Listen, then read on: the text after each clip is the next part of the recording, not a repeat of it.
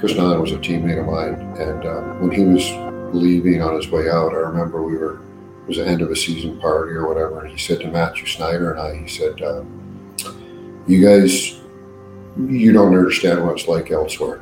It's not the same as here. The team, the focus on winning, not just the players and the management and the coaches, but everybody in the forum, every usher, every doorman. It was about the team and it was about winning, and you saw the attitude about it. So the leadership and the Molson family and Serge and our president Ronald Corey, they just knew how it was supposed to be. And meritocracy is the best word. That was Stanley Cup champion Brent Gilchrist, and you are listening to the Up My Hockey podcast with Jason Podollan. Just watch me now.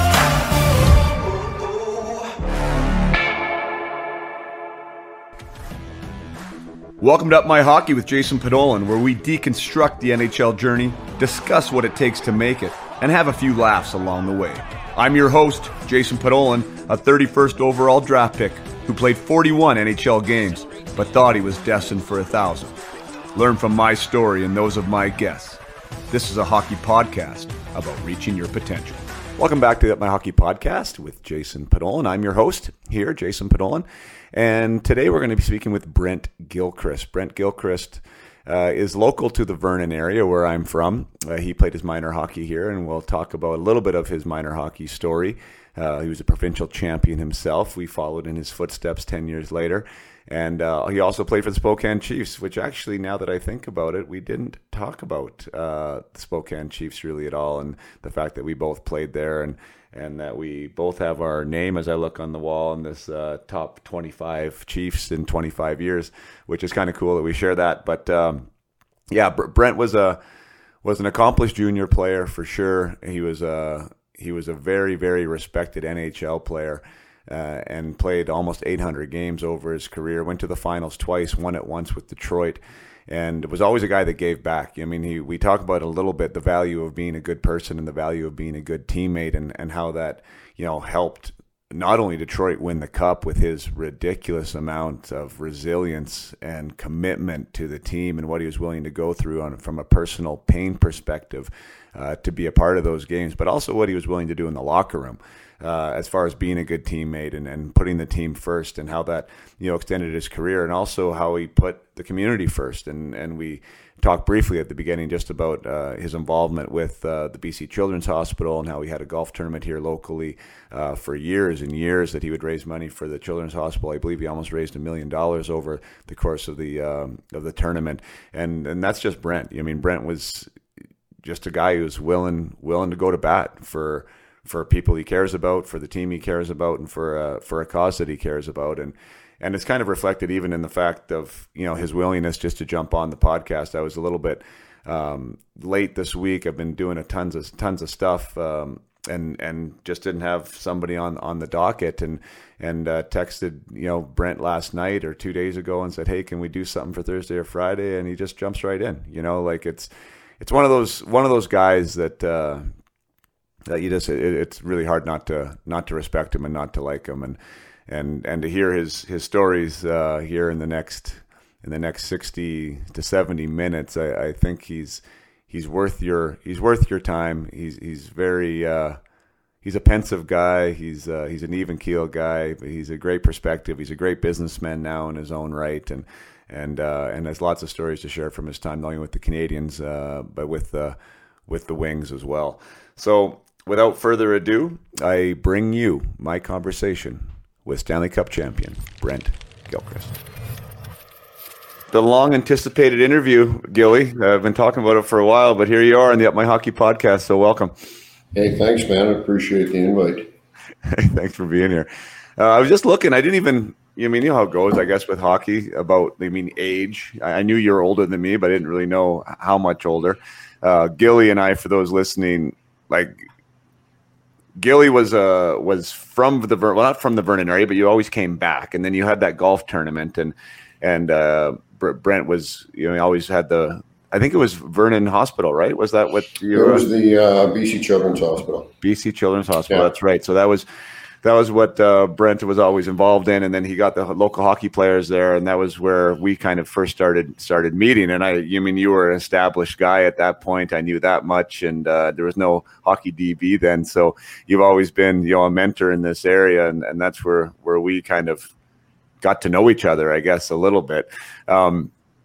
Just talk to us about maybe, like, we'll just start maybe right back at the beginning. I like Moose Jaw, Saskatchewan. Is that where you played your minor hockey? No. So I was born in Moose Jaw. But my parents came out. We actually came out for holidays in Vernon, and I was like 3 years old. And my parents came out for 2 weeks. Spent 2 weeks in the summer. I think it was August. Went home. They put their house up for sale in Moose Jaw. Back to U-Haul up and moved out. My dad ran a construction company out here in Vernon. And so I grew up. I went to school and played all my minor hockey in Vernon. And it was a lot of hockey players come from Moose Jaw, so I guess that was a good start. But nothing against Moose Jaw, but Vernon was a pretty damn good place to grow up, as you know. Right. Well, so your dad was in construction, just like my dad. They must have kind of been in the same marketplace for a while. Yeah, I think so. I mean, I think your dad built mostly houses and I mean, maybe apartments. I'm not too sure, but my dad was more agriculture and industrial buildings. So, gotcha. Probably not exactly in the same loop, but in the 70s and 80s, building a lot of stuff and around Vernon, not so much in Vernon, but around sort of the farmland, Lumbee and Armstrong, etc. Total sidebar, but one of the assistant coaches on my U13 team, well, it's not my U13 team, but where my younger two play, he's just buying his house off his grandparents. And I guess they're looking at all the paperwork or whatever, and they said, guess who built it? And it was like built in 1976 by my dad on LNA Road. I guess they haven't touched it since. He was joking about it, right? Like it's the exact same. It was built in 76, and it was 46.5 all in. 46.5. Wow. Isn't that crazy? I think my parents' house, which was not far from LNA Road up in the BX, was $27,000 in 1971, I think, 71 or 72. So that's where I grew up, and they had that house up until about 15 years ago. So. That is bonkers. I love it. So you're a Vernon Minor hockey product then, I guess, right? Yeah, exactly. I played all my hockey, and Jeff Finley and I were defense partners, I think, when we were 5 years old. So I had a really good group to play with in Vernon. We won a couple provincials, one provincial, and won the Winter Carnival tournament, and we were really good. We had, I think, 4 kids drafted off that team. We had Bruce Majors, Jay Stark, and then and Finner and I were both drafted and played. The other two didn't really play a lot up, but they played some in the minors. Yeah, that's fine. That's wild. Again, that's actually, so yeah, you guys did, what, do you remember what year that was? And it was a Pee Wee Provincial, right? Like that was when you won the tournament and you won the Pee Wee Provincial Championship that year, right? Yeah, 1980. 1980. Yeah, we were a really good team, and there were some good teams around. Kamloops was always good. Joe Murphy was playing in Vancouver area. Ken Priestley was playing for Seafair. We beat them in the finals. Trevor Hendry and Jeff Sharples, Flaherty, they were playing in Terrace. There were a bunch of good kids playing in the province at the time. Right. Eddie Christoffoli was playing in Trail. A lot of high picks. I mean, Joe went first overall, obviously, but he had a late birthday, so he was a year behind us. Right. So you were a defenseman back in Pee Wee? No, that was earlier on. So when I was really young, Jeff and I played defense. I think I moved up to play center when I was like 9 or something like that. So I was played center.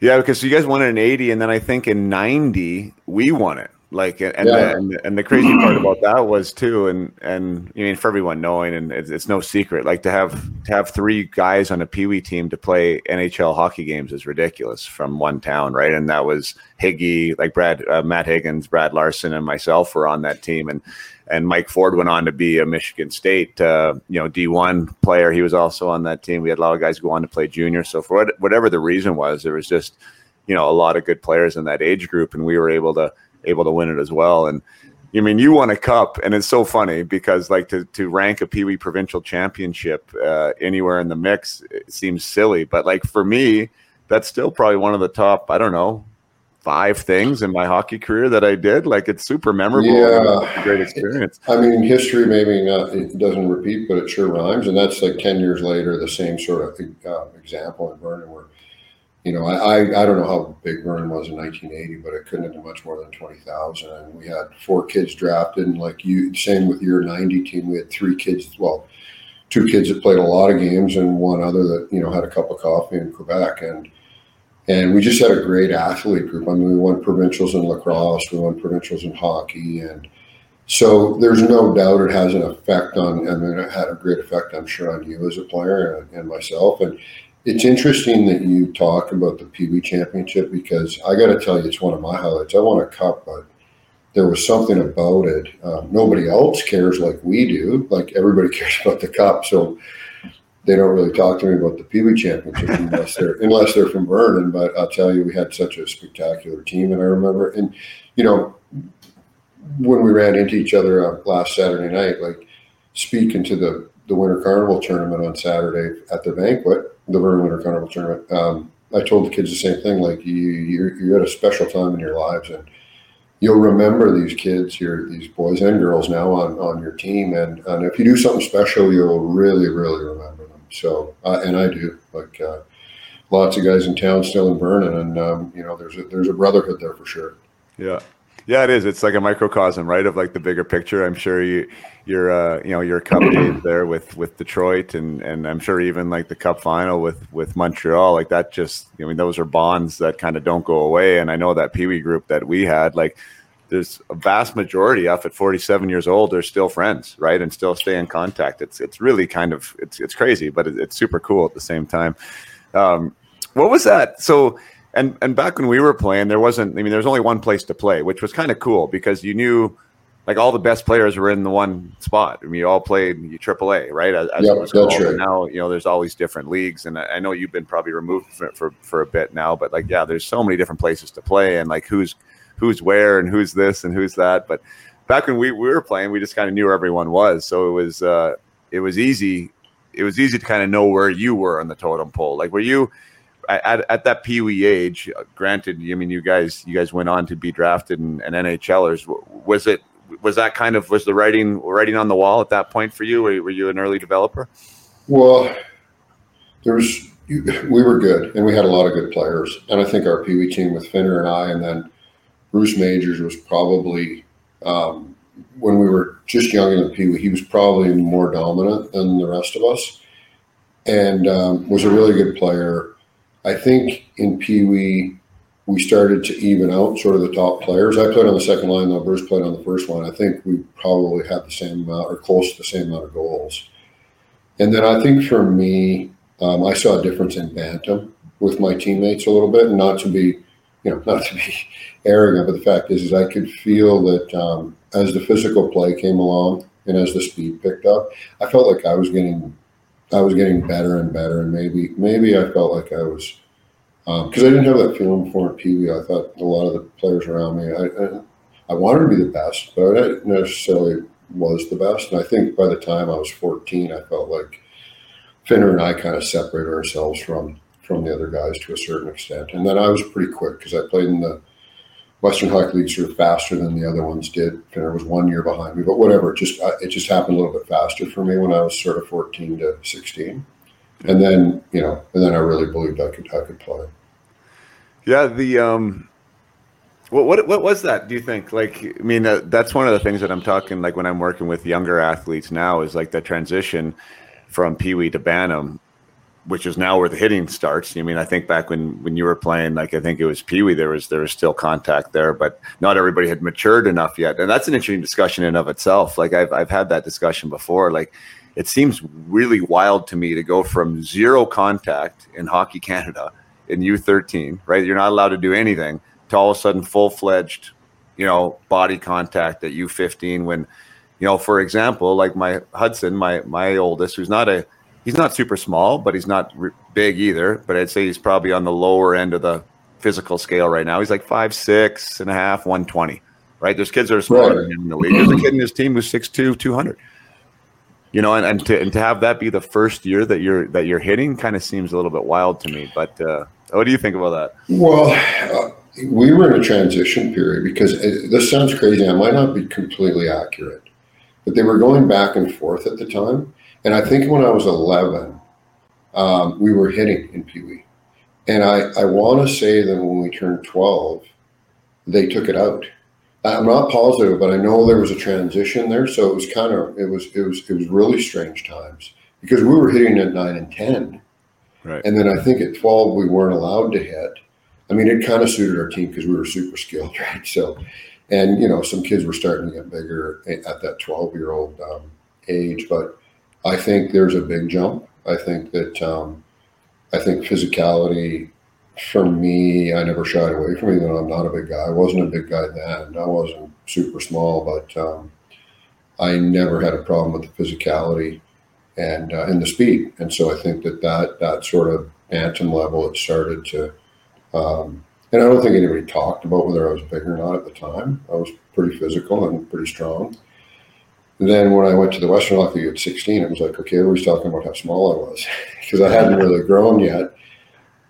But I could avoid most of it. I was pretty fast and could avoid most of it. And really kind of, I grew enough, but I wasn't growing fast. And I think it was 155 pounds my first year in the Western League. Do you remember how tall you were? Yeah, I think I was like 5'9". I ended up being, 5'10" and a half. And I played most of my career in the NHL just under 180. I wish I was 180 now, but anyway. So 185-10. So yeah, I mean, and that was, well, I mean, you're kind of a generation. I mean, being 9 years older, like that was a bit of it. Like, there's lots of guys. Yeah, there was lots of guys my size. I mean, Steve Yzerman and I was almost the exact same size. He might have been 2-3 pounds heavier than me. Right. There's lots of guys our size, my size, and I also think, like, we growing up just a little bit smaller. Again, I wasn't super undersized, but when you go into the Western Hockey League and you're somewhat undersized, you learn how to play. You learn how to protect yourself. You learn how to play in the traffic. If you don't learn how to play in the traffic and you don't learn how to protect yourself, you're not really coming out of it. So, right. Good training, I think. Yeah, well, training with what though? Yeah, I mean, I think the thing is some guys who were really big, I noticed when we were growing up, they were really big and a lot stronger than all of us. They had in some ways, they had a bigger challenge when everybody got big and fast because they didn't have that advantage, and a lot of them had their heads down.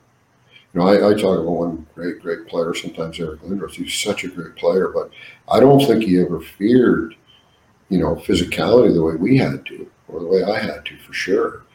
And there was times when, Eric probably had his head down, and he was just so big and powerful but you get to the National League level, and a lot of guys can hit, even if they're a little bit smaller than you, and it's super physical. So,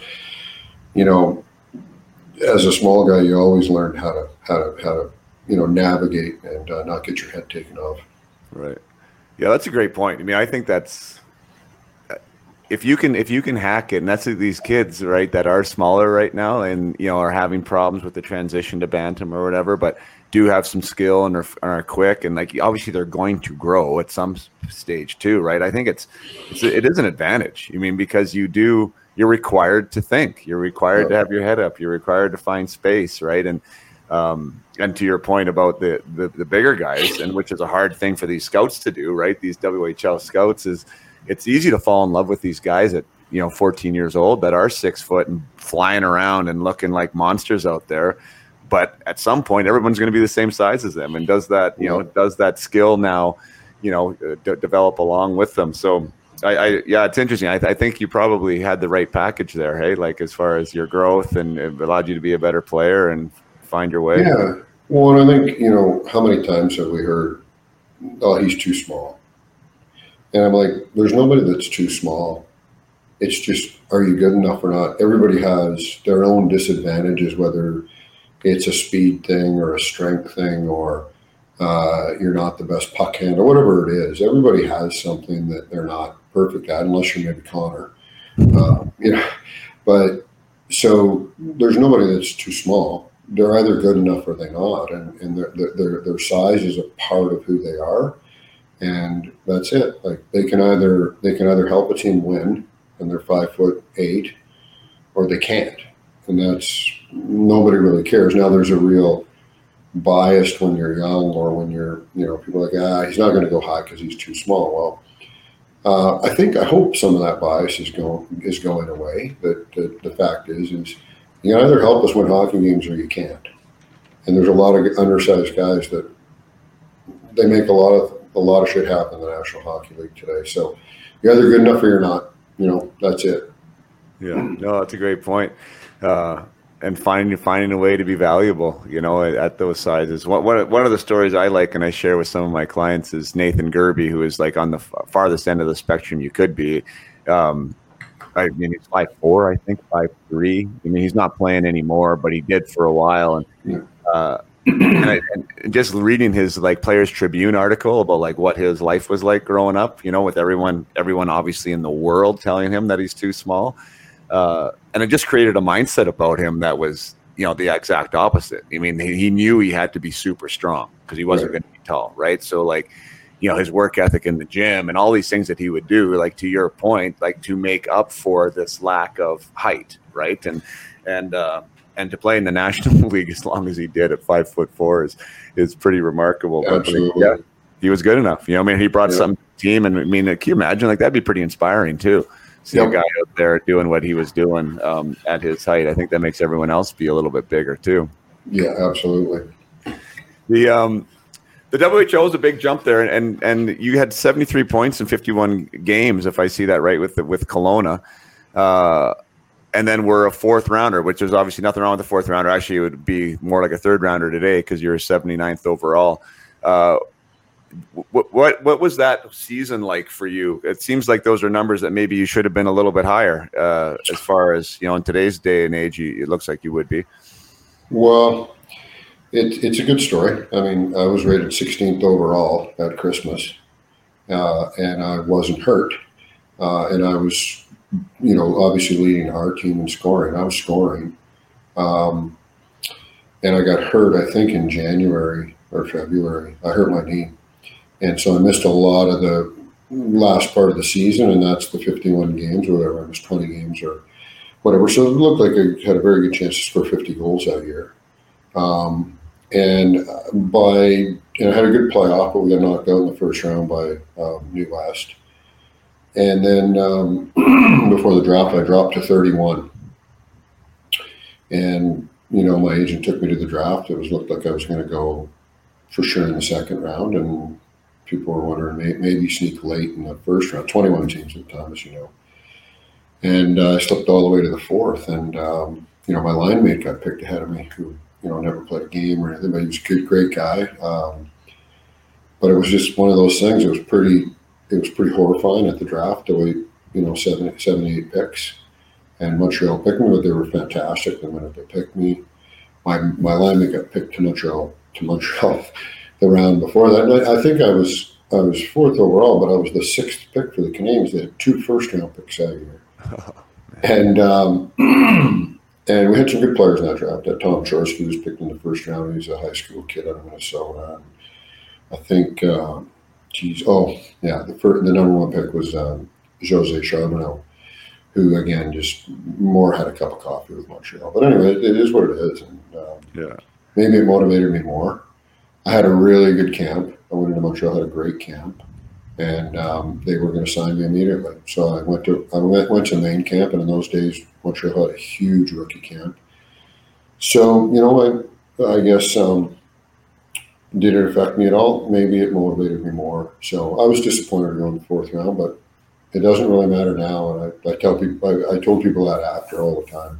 All right. It doesn't matter. And it doesn't matter now even if you get drafted. Like lots of guys I played with never got drafted and became really good NHL players.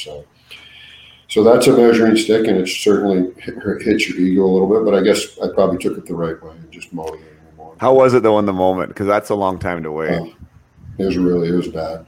And I was with another guy. I'm just trying to remember his name. He was rated right around the same time I was, so we were sitting together, really close. and our families were close, and the stress from the families and from us, it was really tough. I mean, once it happened, I forgot all about it. I went down to the table, and Serge Savard, who was one of my favorite people that I ever met in the game and played for. He was a fantastic guy. So they made me feel at home right away. They invited my parents over to their suite right after the draft to, go have a couple drinks and a bite to eat, and Serge's suite. And so, quickly forgotten, but it was a tough day. It was a day that I guess I'm happy I was there because I got to meet Serge right away and the brass, but it was a long day. Yeah, that's crazy. I mean, I don't know if you know my story. I've told it on here before. I'll just tell it quickly, but I was told by the Toronto Maple Leafs I was going to be their first round pick the next day, right? It was the last meeting I had at the draft. Cliff Fletcher, just me and him. He shook my hand, said it, looked me in the eye and said, we're going to trade up and draft for you. And anyways, that never happened on draft day. Won't get into that. But then I waited to 31. So now that's not even close to the same. But I thought Toronto was going to go up and say my name. And then I was sitting there for 16 picks and it was crazy. And now it sounds so stupid, right? Because I was 31st overall and that's super, nice awarding and everything else. But it's all about expectation. And when the expectation is something else, it's tough to keep your head on straight when you're going through that. Absolutely. Yeah, absolutely. All right, just going to take a short break from the discussion with Brent Gilchrist to give a shout out to a new reviewer. I love the testimonials. I love the reviews of the podcast, and I like to share them when I can, and especially ones from the United States. I don't know why. I just love that the American audience is growing. Me being a Canadian boy up here in Western Canada, just to see the geographic reach and promoting the podcast out to the neighbors to our south is fantastic. So want to share this one. It's a 5-star review, and it says "Amazing life perspectives in hockey" is the heading, and eating is cool. Exclamation point, exclamation 89 via Apple's podcast. So eating is cool says Jason is a gifted facilitator whose guests share their incredible journeys and lessons inside and outside of hockey. As a hockey parent, I really appreciate the honesty and authentic conversations that can help our family navigate youth hockey. As a fan of the game, I enjoyed hearing the inside. That's awesome. Really appreciate it. Eating is cool. Thanks for taking the time to do that. And if you are somebody out there right now who hasn't taken the time to write, there's 4 sentences there. That can seem daunting. It doesn't have to be 4 sentences. It can be 1 sentence. It really is a quick deal to do it. I really appreciate it if you're some out there who has listened to the podcast and appreciates the guests and their lessons and appreciates what I'm trying to do here with the podcast. By all means, please take the time on your Apple device to leave a review. As you've probably heard me say before, I believe it's about 60 to 70% of people listening is on an Apple device, is on an iPhone or an Apple computer. And so therefore you're listening to iTunes, and iTunes has the review network available to them, unlike other distributors of online audio content. So please, Apple listeners, get in there and I'll give you a shout out during the next podcast here and leave acknowledging us here at Up My Hockey. So thanks again for everyone listening, and we'll get back to the podcast with Brent Gilchrist. Mike Needham, you're just talking about being so 6. You said there was 5. You were the 6th pick from Montreal. Well, Montreal's history is, they always built it through the draft. Once the draft came, and they always had way more picks than anybody. They were always trading assets for picks, and they wanted to pick as many players as they could. And I looked at it a few years ago, how many players they picked in '85. And they had, there's 12 rounds in those days, and I bet you they had 14 or 15 picks, and 2 in the first round, and 1, 2, I think they had 3 in the third round, or 2 in the third round as well. So anyway, that was their model. They picked a lot of players. They picked a lot of French Canadian kids, hoping to have one of those guys come through, and but they had it right. They knew how to do it. They had, and when I went to the American League to play in Sherbrooke, it was all young guys. Pat Burns was our coach. We were all 20-year-olds. And so that's how they developed players, and they were better at it than anybody. And it was for me, it was just a great place to be drafted and come up in that system because it was all about winning. The tradition was definitely still there, and you felt it every day, and they treated you first class, and lots of pressure to win, lots of pressure to play well, but I didn't know any different. That's right. How I came up. Sure. Yeah, I mean, I was just going to say, like Mike Needham, he was a Pittsburgh Penguin. I don't even remember the name. He's with OHA now. No, I played with Mike. Yeah. Oh, okay, yeah. So I played with Mike in Dallas. Oh, okay, perfect. So he was just talking about his shared the story of him getting into pro hockey, and he had a killer last year of junior. I think he had 59 goals in 60 games or something. But I think he might have been a 4th round pick too. And anyways, he went to main camp, had a good main camp, he said, but then got sent down and actually led the IHL team in scoring when he was there. And then the season started, and he was a healthy scratch for the first 12 games, right? And anyways, we talked through that and like how hard that was for him. But he also said, you realize that the game's not fair, because there was guys that were picked before him or guys that were probably the GM was saying this, we want these guys in the lineup and so on and so forth. And sometimes you just gotta, wait, bide your time and work your way in. So why I'm saying that is with the 6 picks before you, you say it doesn't matter, but I mean, some aspects it does matter, and you still need to work your ass off, and someone still needs to recognize that, right? Because there's probably guys that they, I'll use the word want to succeed maybe a little bit more than you. So I think it's a really good point, and I will say that's why I think that the way Montreal ran their organization was just a step above most in those days.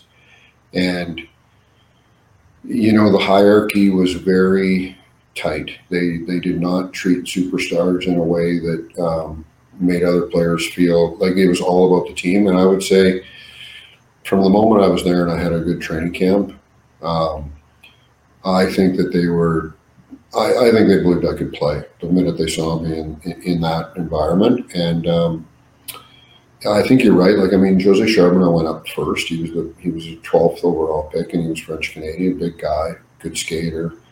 But boy, it changed fast. There's no doubt when you perform in that organization at that time, they wanted to win. And so I think I take your point. I think it's real.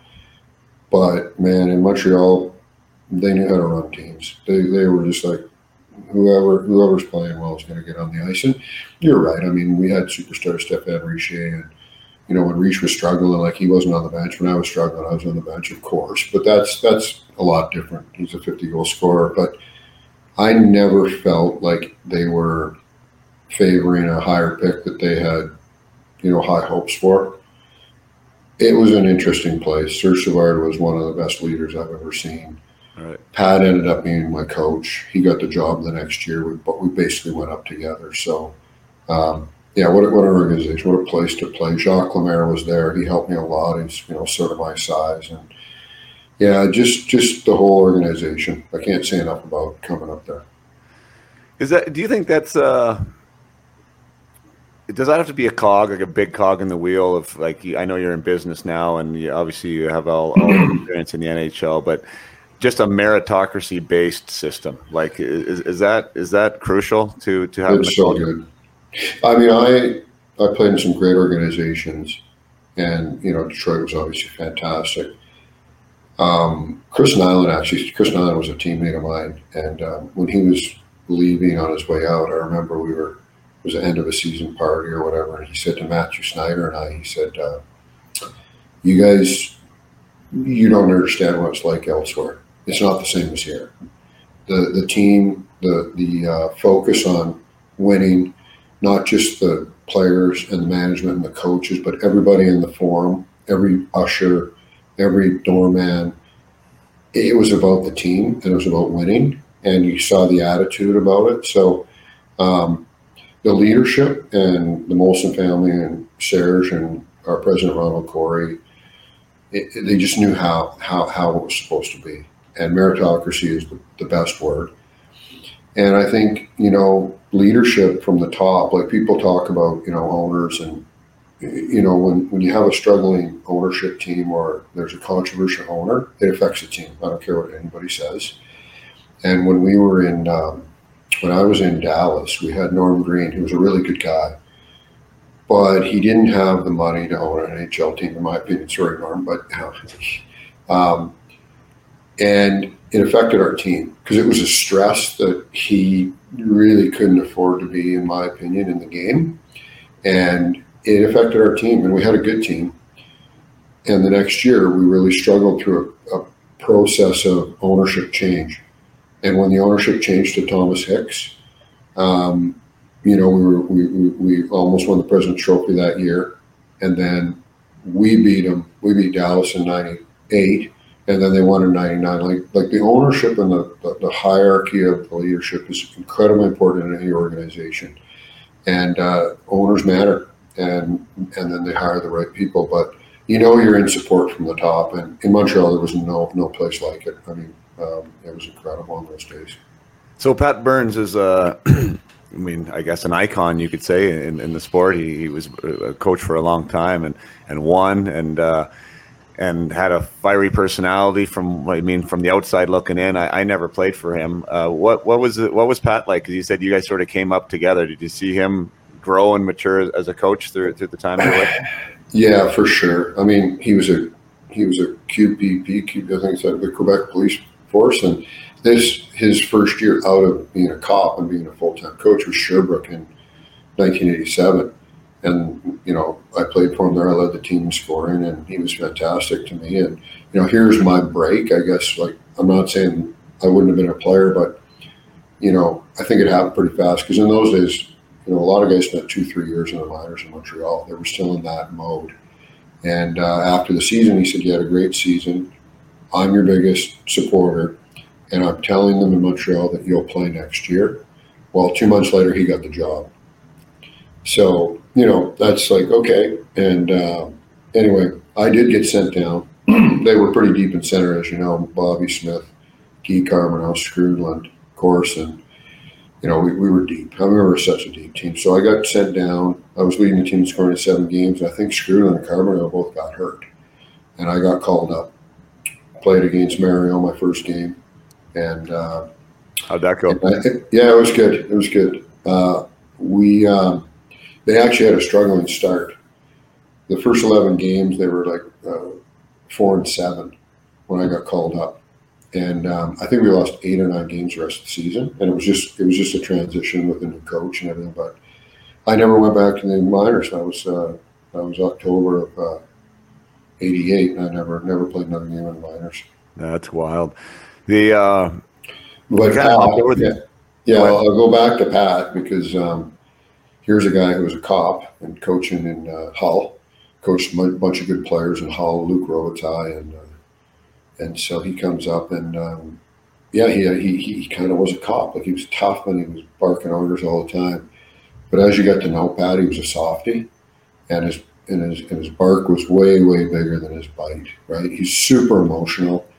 I mean, he's just a super emotional coach, but he went to bat for you. Period. Like, if somebody, he could get mad at you, and he might even say something in the media. Not much, not very rarely, but if somebody attacked a player, a media personality or somebody, he'd be like, nobody talks about my players like that.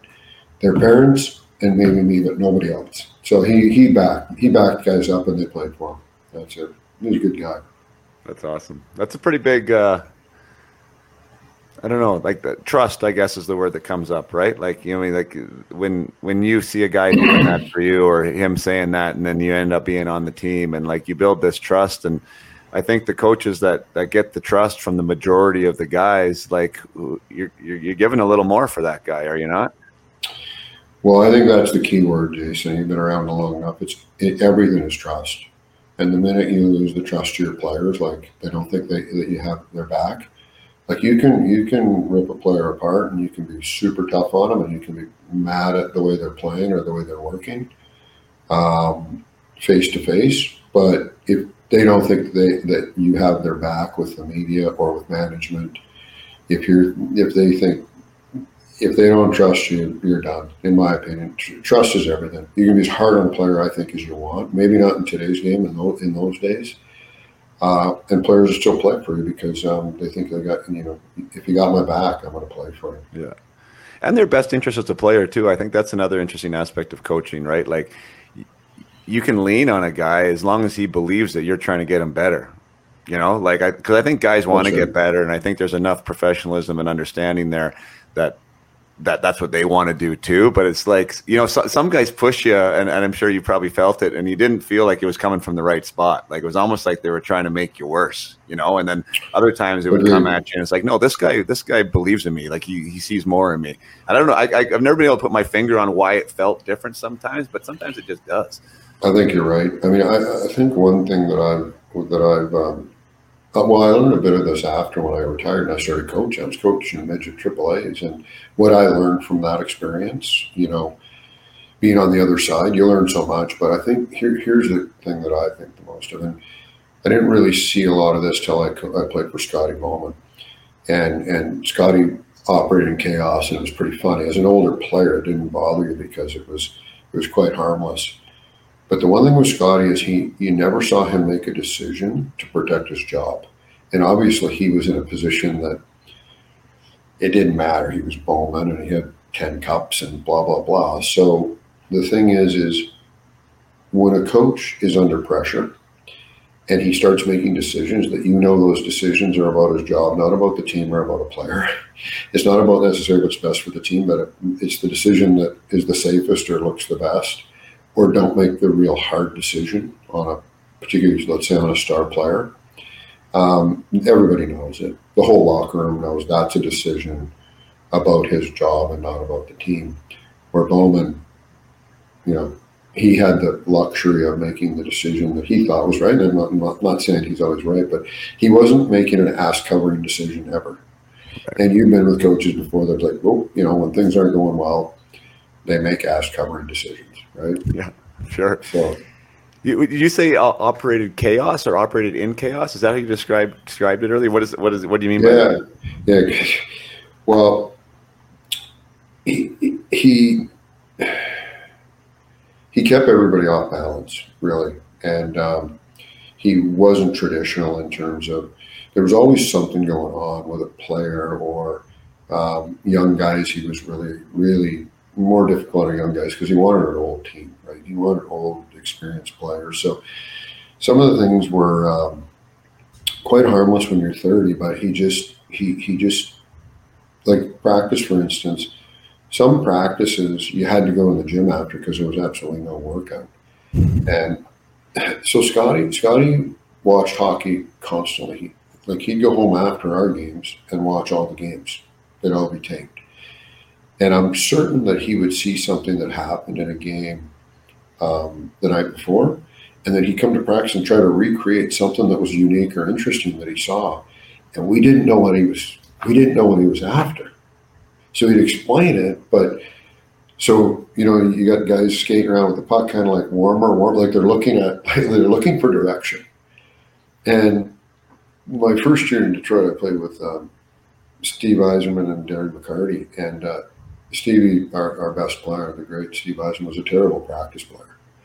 Admittedly, he was a terrible practice player. So we were the green line, and we weren't getting called out for any complicated drills because Stevie would definitely screw the drill up. And so it'd be somebody else, it'd be Drape's line, you know, the grind line, who were great workers and smart players, and they'd be able to go out and they'd screw it up, and Scotty would yell at them, but didn't want Stevie to mess the drill up the cap. So, yeah, he was a super interesting guy to play for. You know, at times it was frustrating, but at the end of the day, best bench coach I've ever seen, and just sometimes just made you relax and kind of laugh because it was funny, and his personality was huge, and yeah, there lots of stories about Scotty, and of course Ken Holland, another Vernon guy who's the manager, and he's got some great stories about, I guess, trying to manage Scotty. And what he would tell you is I wasn't managing him, he was managing me. And the reason Scotty and Kenny got along so well is Kenny knew who the boss was, and it wasn't him. Yeah, I mean, well, it's kind of one of those crazy scenarios, like with his success of the championships, right? I mean, it was just, I don't even know how to say it because I don't mean to disrespect Scotty Bowman, but you hear some stories and it almost seems like he was the mad professor sometimes, right? Yeah. Like it was like no one really got it, but maybe that was part of the brilliance, or but you mentioned him being a great bench coach. I'd never heard that before. Can you, like, what would put him to the top of the totem pole there with his bench prowess? Well, I think that he didn't miss anything to start with. Like, he watching him, a lot of times he didn't say anything, and sometimes that sort of kept us off balance because we weren't getting much direction. But I think he handled the bench really well. And some nights it was like strange that he'd be really, really talkative, and that would kind of keep us off balance because now somebody put a quarter on me. He was just. But I think I always said we laughed because we had obviously weapons and we had such a team, and I just remember sometimes when the games were on the line, and let's say late in the game it's tied and we get a power play. Well, he's calling a timeout immediately, and I'm sure people in the press on TV are saying, "Oh, I wonder what the great Scotty Bowman's telling them." You know what he's telling them? Nothing, not a thing. He just tap Stevie and Shanny and Nick, and they jump over the boards. He wouldn't say anything, but I think the message is the game's going to be won right here. So let's just take a deep breath. Wasn't setting any plays up or anything, but then of course we'd go score, and I'm sure in the TV they're saying that he did it again. Yeah. But those things just to make everybody recognize when the game was on the line. That's it. The game's here now. Let's win it here and not go into overtime or whatever. So, right. Yeah, just those subtle things. But he was in command of the game, and every once in a while he thought he had to go off on the referee, so he would. But it was rare. He wasn't very vocal or talkative behind the bench. I heard him speak once at a coaches conference. There was like a hot stove with some of the legends, right, of the coaching game, and he was super articulate. And the other thing that kind of, I guess I shouldn't say surprised me, but he was like his memory, and I guess I couldn't call him on it because I didn't know what he was talking about. But he was down to the minute, and like the games, he would tell these stories, and it just seemed like he was super dialed in with that aspect, right, the nuances and the details of the game. And it sounds doesn't forget anything. Yeah, doesn't forget anything. I'll tell you one story. The 100th anniversary of the Canadiens in 2009, they brought a big contingent of us back. And Scotty, I retired like 6-7 years before that. He seeked me out right away because I was a Red Wing. And he I think my wife asked him once, how you associate yourself as a Canadian or as a Red Wing? He says, as a Red Wing. So we talked a lot that weekend, but everybody was there, from Beliveau was still alive, and, the Pocket Rocket and all the great players that were still alive, Gainey and Robinson and Savard. And we were in the alumni room, and Scotty was talking to me. And I think he did feel comfortable with me because I played for him not long ago. And Bob Gainey, who was a good friend, was running the Habs at the time. He was the GM. And he came over and stood beside us as Scotty's talking to me. And Scotty's kind of looking at Bob, but still talking to me. And now I'm getting uncomfortable because I know all Bob wants to do is talk to Scotty about his team. The Habs were struggling at the time. And he knew that if he had 20 minutes with Scotty would dissect his team in 20 minutes. And I'm kind of like trying to back away, like, just get out of here so Bob can talk to Scotty about his team anyway. Finally, there was a break in the action. I kind of slipped away, and Bob said, "Hey, Scotty, can I talk to you about my team for a little while?" And I know Bobby Smith was there at the time. He owns the Moosehead in Halifax, and he said the same thing. I got to go talk to Scotty. He saw one of my games the other day. I want to hear what he has to say about my team. And in November, we were in Detroit for the 25th anniversary of the Cup teams. And Brendan Shanahan said the same thing to me. I got to go talk to Scotty about my team. Yeah, and he's 89 years old and watches hockey all day long, and still will tell you what's obviously super respected. Yeah, he watches. That's all he does is watch every game, and he can tell you about Austin Matthews or and if you open it up, he'll just start spewing it out. Austin Matthews reminds me of Jean Beliveau. He's got all the comparisons, and it's interesting talking to him. That's super cool. All right, just going to take another short break from the conversation with Brent Gilchrist to share another testimonial. I said that I should do more of this, and I should, so that's why I'm doing it.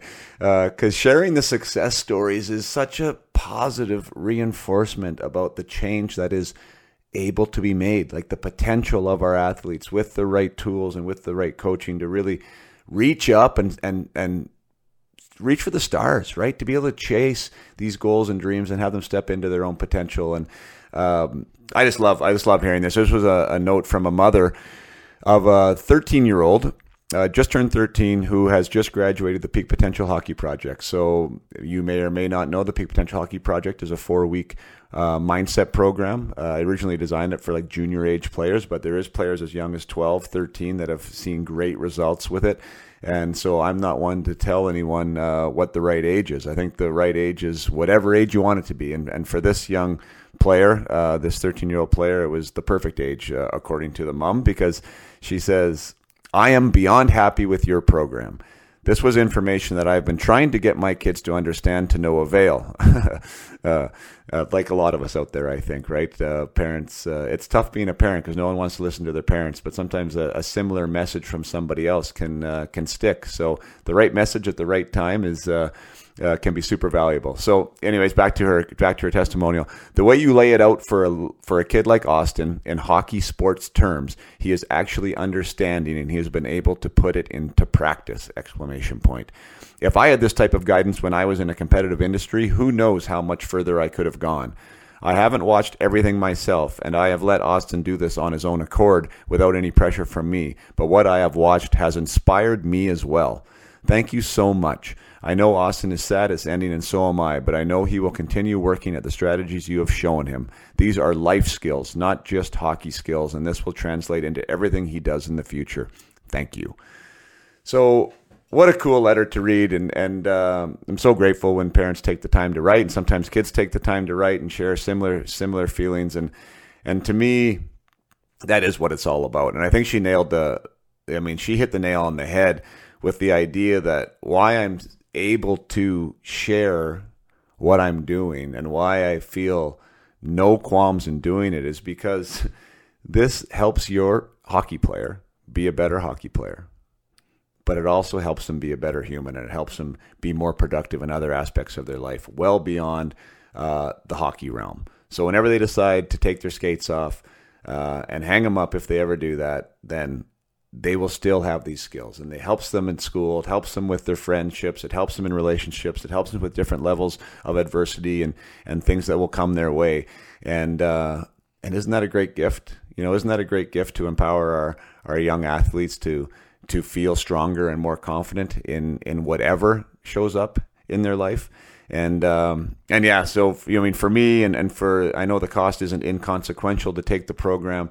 But when we boil it down to what we do and what we invest in our athletes, whether it be the $300 hockey stick or the $600 skates or, the dryland training or the gym memberships or all this stuff. And rarely do we sink time into investing in their personal growth, right? In their inner growth and in their mental growth.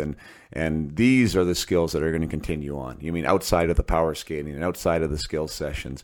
And not only that, but the training also helps them take more advantage of the skills sessions and the training sessions and helps them be more productive on the ice when it comes to performance-related things. So thank you so much there for sharing that. I am super grateful for those words, and I am also grateful for anyone who chooses to sign up and to trust the process that this is something that could potentially help their kids. And if you are interested in joining a future guided mission of the Peak Potential Project, that can be found at upmyhockey.com as usual. And now back to the episode with Brent Gilchrist. I wanted to talk. Well, first of all, actually, I wrote down the note because you said your first game up was against Mario, and I don't know how much you're connected into social media or whatever. But Eric Lindros was just on a podcast a little while ago, and he was asked about the greatest players of all time, and he mentioned two players. One wasn't, and neither one was Gretzky, which was quite shocking. But he said Messier was like his personal favorite, and then he said Lemieux, no one was even close. He said he was just like scary. I'm paraphrasing. What were your thoughts on that? Like on Mario, I guess, or maybe even the contrast between him and Wayne. I'm sure you've been asked that question before, but what did you see with number 66? Well, I think from a physical standpoint and just trying to defend, because that's kind of all he did with Mario, was just try to defend. He was harder to handle. I think I took a face-off against him at center ice. I know I did. I don't think. And I won the face-off, but he had it behind me. Like he just reached over and grabbed the draw from behind me, pulled it back from it. You're like, what do I do with this guy? I think my opinion is Wayne was the best player that ever lived because of his accomplishments and what he did. If you were playing against the two of them, there's such a contrast because Wayne it didn't feel like it was hard to play against him. He wasn't overpowering with anything. He just did things and you're like, wow, did he just pass that right through me? I knew it was coming and it went right through my stick and my skates to the backside and somebody scored. His dominance was, controlling the game with his vision and his passing. And Mario was a great passer, don't get me wrong, but he physically, you couldn't handle him when he had the puck. Yeah. Wayne may beat you, but you had a better chance to defend with Wayne when he had the puck, I think. And we often turned away from him because he did that to you. He made you turn away. Yeah. He'd delay and change the pace. But Mario, like, what do you do with him? How do you check him? Like, you go to hit him and he puts it through your legs and just kind of goes over top of you, or if he wants to lean back into you with a reverse shoulder, he's stronger than you are. So yes, in those instances, they're hard to compare.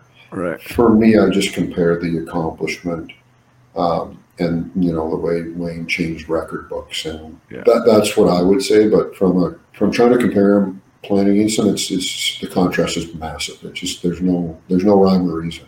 Right. Yeah, no, I agree with you. I mean, what he was able to accomplish over the length of his career, and obviously Mario did so much of the stuff he did with with the back that he had and through the cancer and had a shorter career, and kind of like a Bobby Orr scenario. Like how good could Bobby Orr been, right?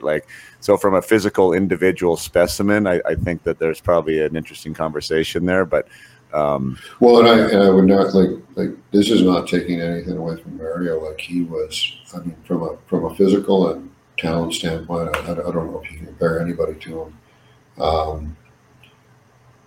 So there's nothing to take away from it. It's just when you look at the record books, it's hard not to say that Wayne, his accomplishments are just unachievable for anybody. It's not even close. Yeah, it's not even close. But that's an interesting discussion too. So I mean, you're a goal a game guy in the WHL. When you by the time you left, you're almost in your second year too. A high goal scorer, you were a point a game guy in the AHL, and then in your long 700-800 games almost in the NHL, you reached the 20 goal plateau twice. Obviously, nothing, not degrading that by any stretch of the imagination, but that funnel gets so tight. Or can you talk about what the difference is between being a good junior and being a prolific NHLer? Yeah, I mean, it's interesting because when I came up, and I think I didn't really have an offensive output season until my fourth year, and then I never attained those fourth year numbers again. And I look at it, and I feel like I left some on the table. That I felt like I should have scored 20 goals more, and I would even say, Jay, that I was put in a position to do it quite a few times because it's not like I didn't play on the power play. Like I did, I got power play time. Right. I wasn't a first or automatic second line power play guy, but I got lots of time on the power play, particularly in the seasons when I was, having more offensive output. I think when I played, I was obviously doing a lot of, playing against some top players in more defensive role in a lot of ways, but man, I had opportunity to be on the offensive side too, and a lot of times I felt like the coaches and the team were looking like you're part of the offensive part of the offense of the team too. They weren't certainly discounted, but there's two things. My first 10 years is one career, and my last 5 is a different career.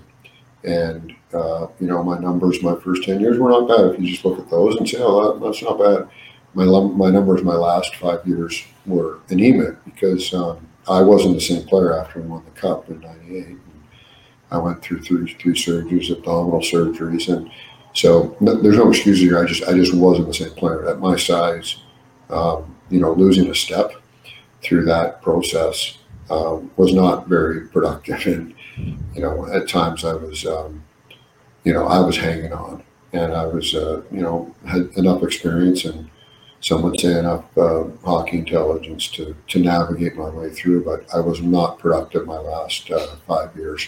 Didn't play a lot, missed a lot of games, and was obviously a player that, they still saw some value in, could help in situations. And, but, that's, I think, the biggest thing. I think, I feel like there's a lot left out there, and, it's not a regret or anything, but I just felt like I could have contributed more a lot of times offensively, and it is what it is. Yeah. Anything that you would pinpoint to? I mean, I like the fact that you brought that up, because sometimes when you're coming up, right, to jump into a top 6 role or whatever is hard to do. You're up there in your way doing another thing, and then sometimes you become really good at that, and then maybe you don't get that opportunity, right? You don't get seen as an offensive guy. But you said you were seen at different points and given the opportunity. Did it just not click, or what do you remember about those times when you were given those chances? Yeah, well, I think the first thing is when we came to Montreal, we were a very defensive team. We had lots of offensive players, but we were a defensive team. We always won the Jennings Trophy as the lowest goals against. And so you did learn that game, and it did, there certainly wasn't a lot of, I don't want to say offensive gammon, but you were really responsible with the puck. So that sort of changed my game from a junior and an American League player, where you're expected to score and you take some chances to score. So that's one. But I think that for whatever reason, I just don't feel like I was consistent enough offensively, and it's just, it's sometimes it's confidence, sometimes it's the role you're playing, sometimes it's, the game was tough in the 90s, as because you came up. I'm just trying to remember when you came up, but like the late 90s to the 2000s, my arms had welts on them, and being an undersized player in that game where you could hook and hold and slash, there was nowhere to move. There was games where it's just like. So if I did have some advantage that I was quick and I was fast, a lot of that was nullified. So that was a tough period of time. Right. And these are not excuses, but I feel like there was times when I could have performed better offensively, and sometimes I was given the chance to, and I didn't. And it's a mystery. And then again, the last 4 or 5 years of my career, I was a different player, and I was trying to enjoy being in the National Hockey League and trying to contribute to the team, but wasn't certainly as healthy. I was older and unhealthy, and those weren't not great combinations. Yeah, well, I was going to actually talk to you about that, because when you came up, like you said, like 5'10", 180 was fairly common, and then late 90s, 2000s. I mean, the league got really big too, right? It did. I mean, even bigger than now, I think. I'm not positive, but I remember I was at a players meeting, an NHL players meeting in Whistler. Can't remember what year. It was 2000 or something like that. And I was standing in the lobby talking to Eric Lindros, and can't remember who the other guys were. Ciccone. There was 3 of them, I think. And I walked away, and my wife was there, and she goes, "Oh my God. Like, I feel so terrible for you." I'm like, "What are you talking about?" He goes, "You actually play against those guys?" And they were 3 of them. It probably looked pretty bad to her, right? Like standing next to Eric. Yeah. And she's like, "Oh, I feel terrible for you." I'm like, and as you know, as a player, you never really thought about that, right? But then I look back and I'm like, yeah, these guys are getting big. And the other problem with these guys that were getting big is they were fast. Yeah. Right. And when I came in the league in the 80s, there was some big guys, but I always felt like, I could navigate that with speed. Well, you're not really faster than these guys anymore. Like, they're big and fast. And the game changed a lot, and the physicality was there, and obviously there was a lot more clutching and grabbing, hooking and holding was just part of it. Yeah. You talked about kind of the two different careers and or the two different players, and you didn't have many games there the last 5 years and didn't have much production, but you said like there's a reason that they kept you around, and maybe you didn't really completely recognize it at the time, but once you retire and all the things that are said about you and what a character guy you were and what a great teammate you were, like it's one thing that I try and preach, at least, to these younger guys, is like the value of that, and how it gives you opportunities, it extends careers, it just there's just so many things it does to you to be a good human. Do you think that was part of like the recipe for you of why those last 5 years happened? I think there's two things. So one thing in Montreal that I will say that, the way we were commanded to play on both sides of the puck, and even sometimes more so on the defensive side of the puck, what I found in Montreal is I started to turn into a little bit of a utility player, and that carried on with me. So I think that most coaches I played for believed I could play on a first line in situations where they needed it. Not saying that I'd go on the first line and stay there, but I played on the first line with Modano sometimes in Dallas, and then I did play quite a bit on Stevie's line. My first year in Detroit. Well, we were a line, even though there was no first line in Detroit. We had three of them, right? So the utility thing was very helpful to extend my career. I could penalty kill. I could play on a fourth line and be productive. And when they needed a left winger up on the first line, I could fill in there. And so any of the lines I could probably be productive for a period of time. That's one. And then I think that my time in Montreal taught me that the team is the only thing that really matters. And yes, your career matters and you matter, but when the team's successful, it's so much easier for you. When the team's winning, they're not really looking around to make a bunch of changes, right? So you become a good teammate because it's part of your survival. When we win, your job is probably a lot less at risk. And, you think about that as a player.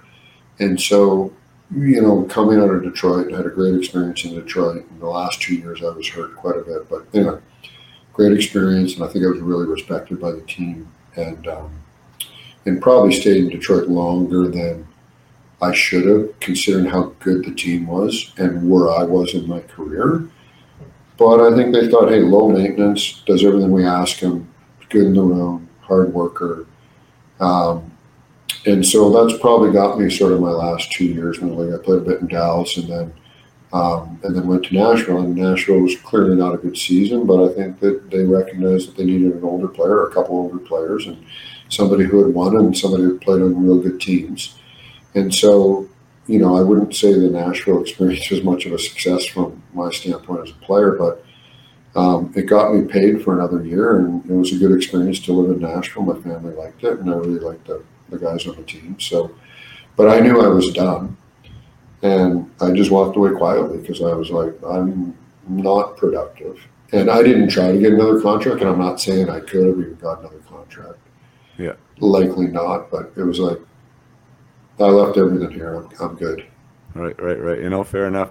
I really think it's interesting what you said there, and it. I mean, I don't know what it is, whether it's a philosophy or not, but like that idea, just that underarching idea that the team, like if I can take care of the team, then I get taken care of, right? Instead of I need to take care of myself when the team's not going well or whatever, right? And you can see that.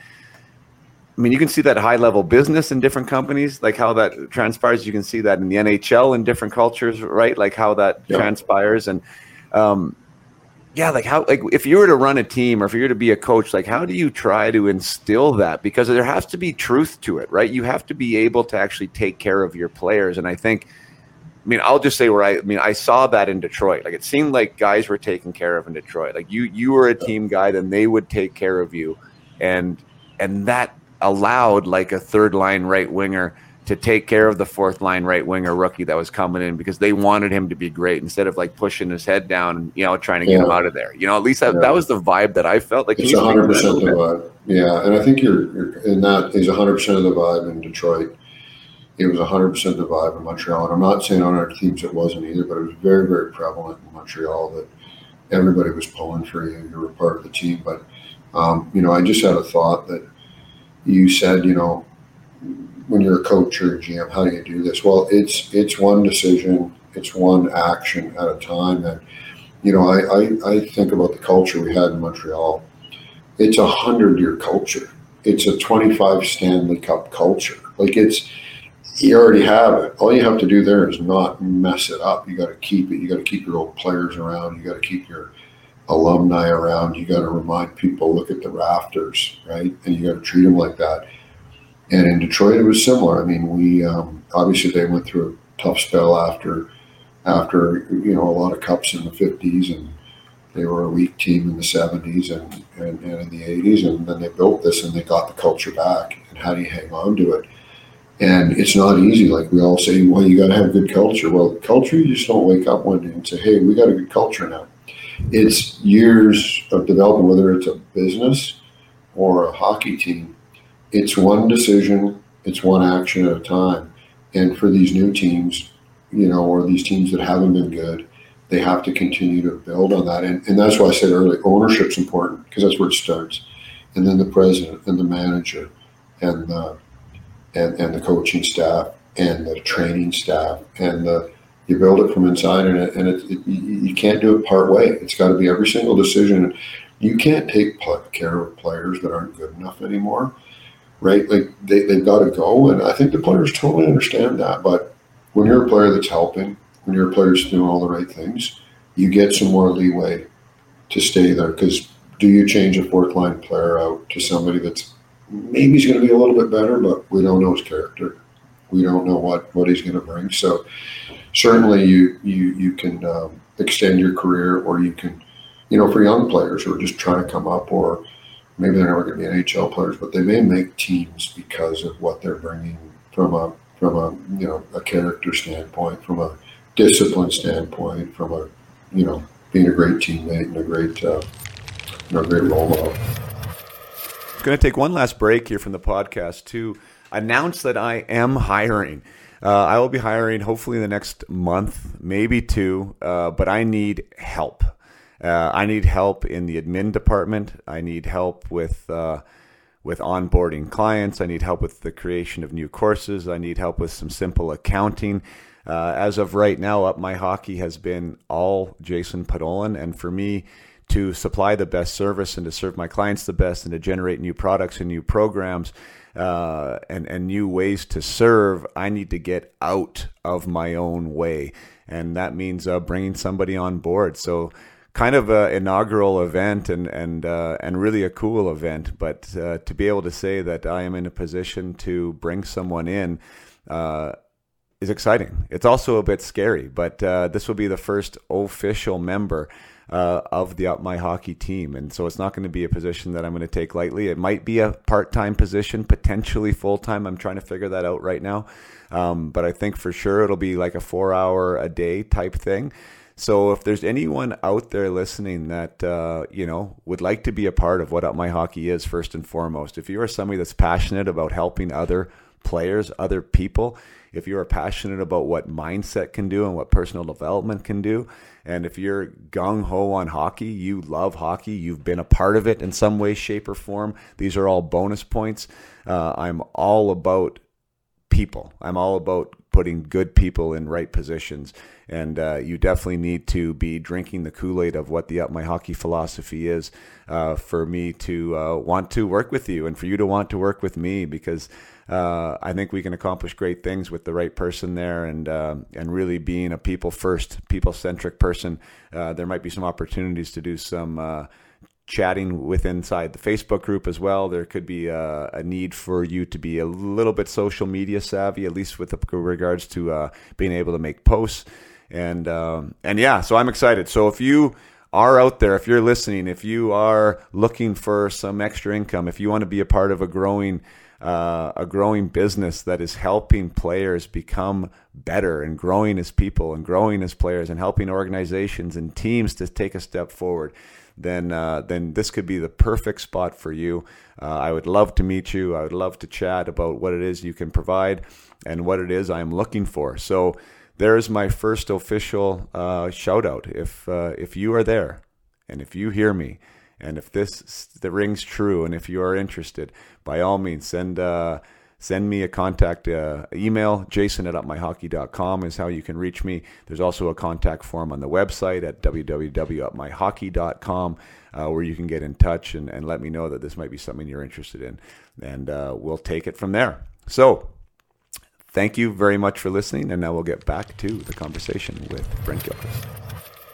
What your very first year, we talked a little bit before the podcast even started, like that was, you're in the NHL, you're playing for the Canadians. They're a few years removed from a cup at that point, but then you get to the finals again. Like what? And yeah, it looks like you played 9 games that playoff season. Like that must have been an absolute whirlwind for you. What was that like? Yeah, it was fantastic. So I came up with 11 or 12 games into the season, and I had a good year. Like I think I played 48 or 49 games, and I had 24 points. So I had a pretty good offensive year, really, for a rookie who was in and out of the lineup. Had a really good first round against Hartford because Bob Gainey was hurt. And then halfway through the Boston series, Bob came back. I was playing really well, actually. I was really happy with what I was playing. I think they were too. I certainly wasn't going to take Bob Gainey's spot, our captain. So he came back in the lineup, and I played sparingly after that and got into actually 2 games in the finals. I'll just add that the only 2 games in the finals we won, I was playing. So anyway, we lost in 4, but I played game 2 and 3, and we won. So it was an incredible experience. And so that was one of those, situations where it was so disappointing to lose the cup, but yet you're kind of pinching yourself where you are. My first year in the league, we go to the finals. I hear people say, man, I'd hate to go to the finals and lose. I said, well, I hate not going to the finals. I choose all day going to the finals and not get knocked out in the first round. But yeah, it was an incredible season, and to lose was super, super disappointing. I got to tell you, at the same time, wow, here I am, and we'll be my thought process. We were a great team. We'll win it next year. We'll be in the finals next year. Well, it took me 10 years to get back there. It's interesting, in Philadelphia, we beat the Flyers in the Spectrum in Game 6. And on the bus out of Philly, Bob Gainey sat down with me. We cracked a beer, and he said, we got a real kick at the can now.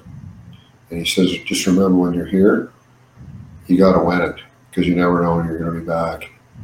And I'm thinking, like, yeah, Bob, like, you're 36 or 37. I get that for you, but I'm going to be here. I'm thinking to myself, I'm on the Montreal Canadiens. I'm going to be here lots.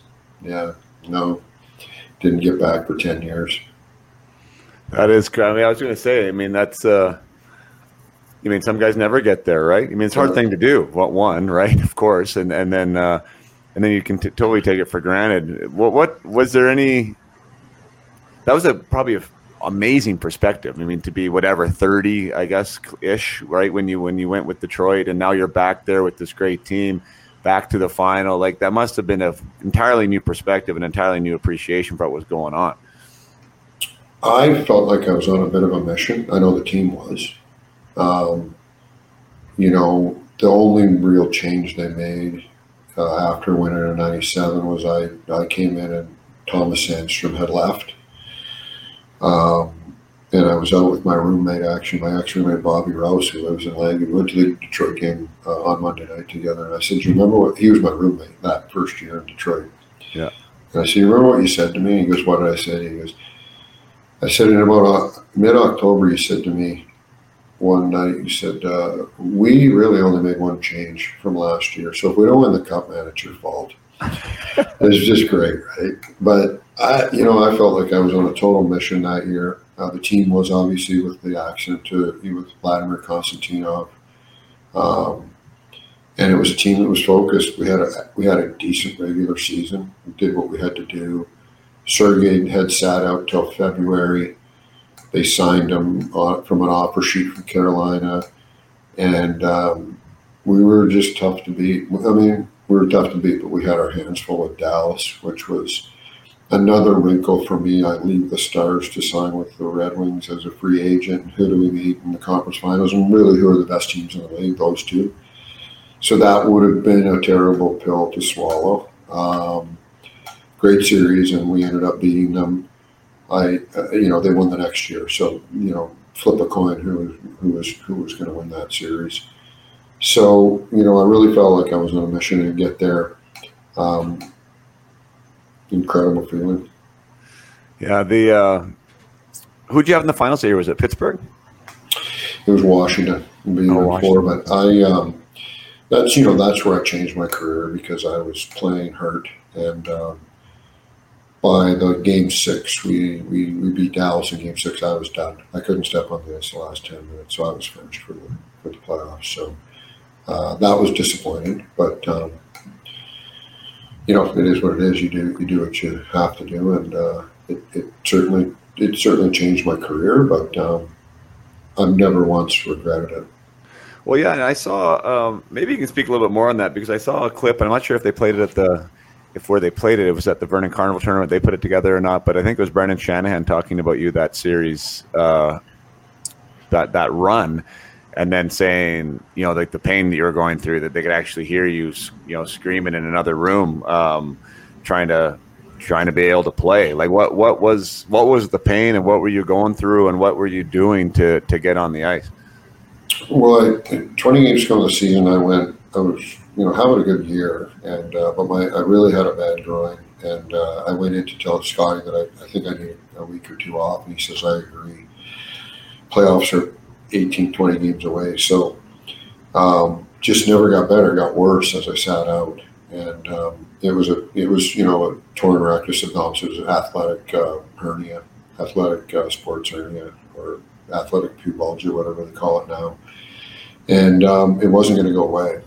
So I ended up starting cortisone shots right before the playoffs started, and it allowed me to get back in. I missed the first 2 games against Phoenix, and at home, and we were in Phoenix, and I hadn't skated for probably 6 weeks, and I had 2 more shots, and I felt good. So Scotty said, go out for a warm-up.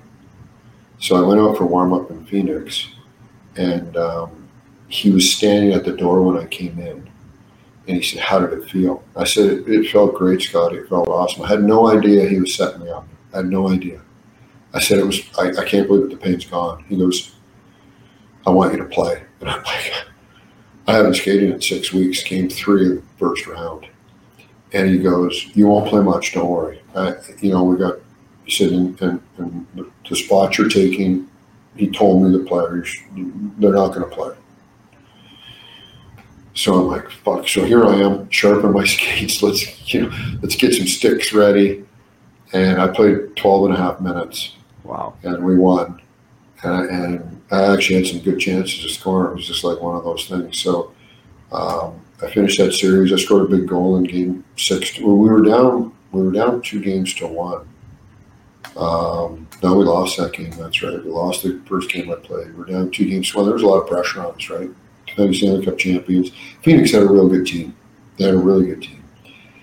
And the building in the America West building was crazy. So we ended up gathering ourselves and winning the next 4, or winning the next 3, and eliminating them. And then we played St. Louis, and I played the St. Louis series, and I tweaked it again in like game 5, and decided not to play game 6 in case there was a game 7. I played game 7 and didn't play game 6. We won, and then I played the whole Dallas series with injections every period. Every period. Yeah. And where are those injections going? Like directly into the groin? Groin and lower abdominals, and they pinpoint them. And anyway, it was well documented at the time. Stevie actually talked about it at our pep rally when we won the cup. But I don't know, like the mentality you're at the time, you don't really think about it that much. And by game 6 against Dallas, I had taken a stride, and I didn't feel anything anymore. It was gone. So when they did the ultrasound after the game, they said no, not a chance. Like it was like you tore it right off or whatever happened. Yeah. So that's crazy. What was there any pressure from the wife, or is that did it matter if there was any? Like how was that as far as like the choice, the decision? I don't know. Like we weren't making decisions. Like we were just doing, and she knew I was in a lot of pain, and but we weren't rationalizing anything. And I would say this to you, that the Red Wings treated me so well, and I don't think they ever forgot. So even when, my last year or so in Detroit, they were behind me. And I know where it came from, really. Yeah. That's pretty special. I mean, that's crazy. Yeah, hard to do. Good on you. I mean, and it is something that's kind of a part of your legacy now, I guess, with them and what you're willing to do to win. I mean, that's one of those things that people always talk about, right? Like how committed are you to the end result? And sometimes it takes somebody like a Brent Gilchrist to do that. And obviously I'm sure it made everyone else stand a little harder and forget about their aches and pains a little bit too along the way. I think so. And for me, I don't think I make as big a deal about it. I don't talk about it a lot. I think my teammates made a much bigger deal about it. Right. Yeah. And probably point taken, right? Because you're the one in it, right? And it, like I said, we weren't making any decisions. I wasn't thinking about, well, maybe we should do what we were just doing. Yeah. And, but yeah, my teammates, they still talk. In November when we got together, they talked about it. And it's special for me, but I think it was less. I mean, I think it helped them. I agree, but I don't even think about it that much anymore. Right. We're wrapping up. We're over an hour. You've mentioned already sitting there and talking with the U13 players at the Vernon Carnival tournament, 50-year anniversary of it, and to have you come back and speak. First of all, thank you for doing that.